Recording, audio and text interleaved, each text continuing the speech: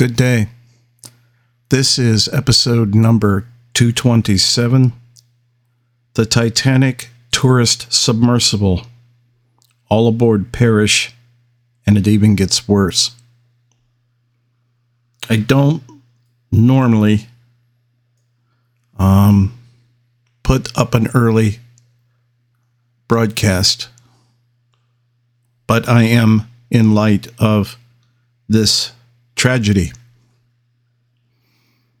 At the time that I am recording this, not only have they not found the submersible, but estimates that are given for the availability of oxygen is that it has either run out or is going to run out very soon. As I am recording this for you, it's around 8:30 in the morning my time here on a Thursday, and I am telling you that from every bit of information that I have gathered, in particular the technical information on the submersible itself, it is actually much more, or would have been, if they had made the dive successfully and returned to the surface unharmed. That is what the miracle would have been. But it was not to be. And all I can say is, technically speaking, if you haven't been told this, I'm going to tell you this.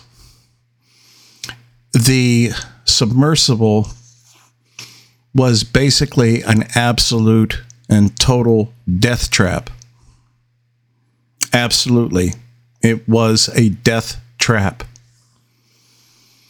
on so many levels.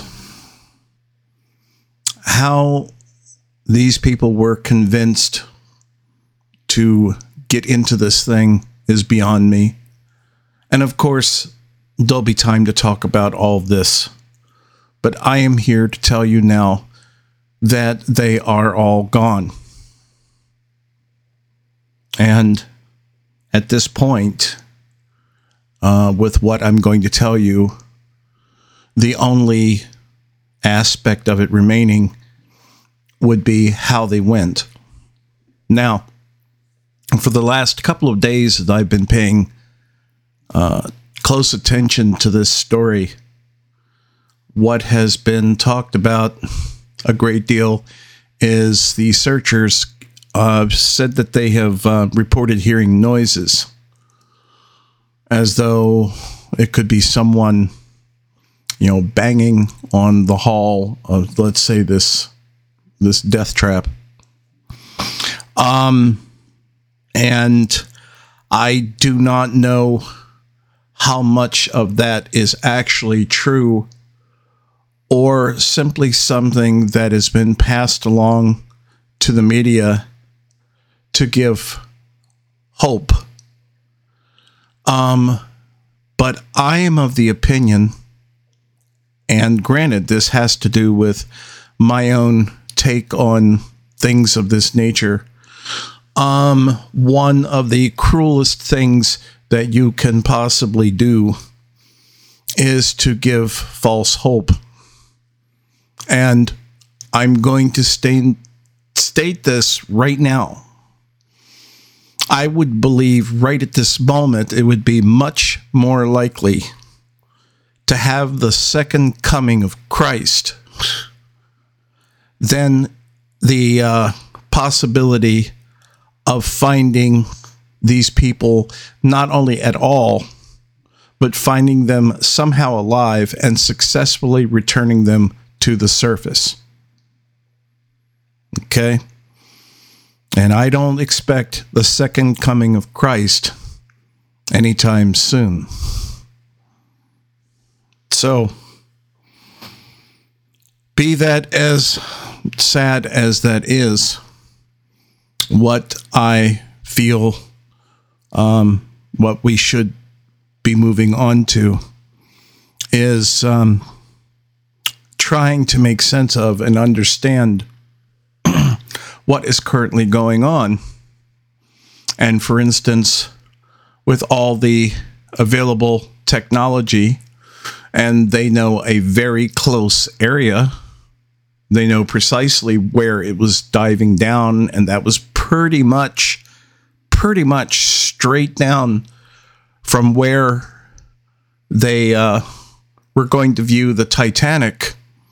And so to the best of my knowledge, it's, a straight 2+ hour drop. So it's not that big of an area. If somehow it's not a huge area, to move away from. And again, aside from this alleged banging, as though, let's say they got stuck on the wreckage and had no communication, and they're banging on the hull. Yeah, but I'm not believing that. I'll tell you more than likely what happened. Now, they got into this thing. They got into this damn death trap. And that's what it was. And it succumbed to the pressures, despite the fact and the reassurances of the of the owner. And it was made of carbon fiber, not steel. And how much stronger carbon fiber may be per square inch and all that jazz. But in the material, it has some pound for pound, that may be true, but it also has some very particular and, it has some aspects of it that are very particular to carbon fiber, and that is under very ideal conditions, if it is layered or wound precisely. And I mean, it has to be precise, because in something like this, if the pressures are even in the slightest degree off as far as tolerance in any part of the surface of this composite material, you know what happens? It doesn't rupture. Okay? It disintegrates. It shatters into a million pieces, and it's not metallic. So, two things, and of course there was certainly some metal, the hatch, various other places, and any, electronics on board. But again, with the exception of the hatch and certain other areas of the sub, you're talking about just absolute instantaneous eruption. It would just disintegrate into a billion pieces. And so it's not the heavy kind of debris field that can be easily found or tracked. Ideally, and we can talk about, and we probably are going to talk about what could have been done and what should have been done. But the damn tragedy here is that this always has to happen endlessly. There's countless examples of this kind of thing happening before you have regulations that are strictly enforced. And I'm not going to go into certain aspects of this technical. I will say that the sub was never effectively tested at the actual depth. Okay? Not nearly. It wasn't tested. So that's one aspect. And then there's the aspect of the owner who was jokingly and mockingly signing papers that would allow them to dodge any regulations and inspections that should have been required. And he is jokingly making jokes as he scratches off the checklists of the regulations, and no, we don't need this and we don't need that, and it's just, that's what he did. That is what he actually did. And if I seem a little bit more choked up than what I usually am, it's because, frankly, I am. It's, of course, it's one thing when, groups of people in their prime, when things like this happen and they die, that's one thing. But to die in what essentially accounted for a death trap, a floating, sinking coffin with no escape, no matter, you have to remember, well, especially from that depth, you couldn't, even if you popped out of that sub somehow, if it had a hatch which would open, which it didn't, you'd be dead instantly, just from the pressure alone, just that alone. And so, that there's something really particularly scary about a situation where you are in there, and no matter what, anything that can go wrong, and there was so much that could go wrong, but you're bolted in. So even a minor electrical problem, a minor fire, that would have been catastrophic in and of itself. The oxygen supply system, not tested. Sensors, which should have been multiple sensors to indicate levels of carbon monoxide in the air, and all not there, not present. And this is just a damn shame. So I wanted to say that as I'm saying this is one of those things that I wish I were wrong, and I hope as hell it's absolutely not absolutely confirmed that they're dead, but I'm 99.9% sure they are. And I don't get any joy out of saying this. But to die for all the wrong reasons is what is even more tragic. And after we get through this, and we will, then there's going to be a whole second investigative phase. And then that will drag on and on and on and on. All of these systems which were not up to spec, not even military grade spec, using off the shelf for something this incredibly dangerous, and just choosing to use off the shelf, readily available equipment for designed for other purposes, using an Xbox controller. Yeah. The irony of this.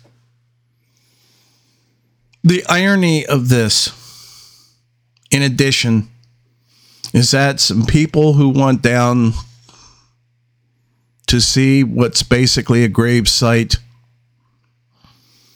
of man's hubris and declaring an unsinkable ship, and because once again, such as the cost-cutting efforts of ISME, of White Star Line, and various other people, resulted in the deaths of close to 1,500 people. And once again, this particular submersible apparently succumbed to the same hubris. I don't know what to say. I know what the media will say, but at this point, it's just incredibly sad. It really is.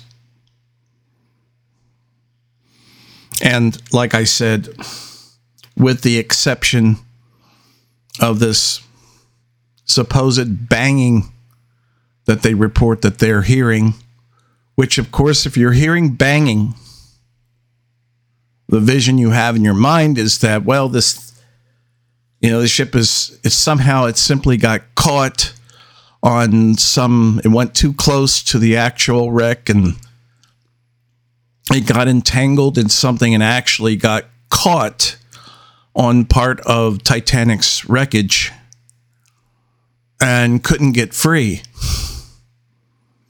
But that would not explain a number of things, because unless they were that negligent that they didn't have several backup protocols to get a message somehow to the surface. You're doing something like this, folks. You don't just have one radio. Hell, for that matter, you don't even have two radios. You have like three. So that the probability of not being able immediately reach the surface, and also the fact that when they were late checking in, that never should have happened. And waiting as long as they did to inform anyone, that should not have happened. Because even if you're going to try to get some kind of rescue vessel that can go down there, and there's not a whole lot of vessels that can do that. You can't under these conditions, you can't have it prepped in an hour and throw it in the water. In addition to that, on top of that, even if you had something totally ready to go, which is what they should have, in my opinion. But even if that is the case, you still can't just always willy-nilly. You can't just launch, because it cannot, if the seas are too rough, and that can go on for literally anywhere from hours to days. And if that is the case, you simply can't launch. Even if the submersible itself is ready to launch, you just can't. So that's what I mean from, this is wrong. This is it was an absolute, almost entirely predictable tragedy waiting to happen. You couldn't give something more ammunition, more probabilities and possibilities to go wrong than they did with this. And these people, they paid for that with their lives. And so, how many more are going to have to pay with their lives? And the only thing I can say remaining is the only good that I can see coming out of this is that in the future, hopefully, and once again, ironically, like all of the safety protocols that were changed as a consequence of Titanic, then the lightning will strike again from this, so that this won't happen again. And they're not gonna find a vessel, because in an absolute instant, if that structure fractured, and I mean in an instant, it would literally absolutely just explode and shatter. And the only good thing that can be said about that is that they didn't even have hardly any chance to feel any pain, because everything would have been over with pretty much instantaneously. And that's all I have to say right now.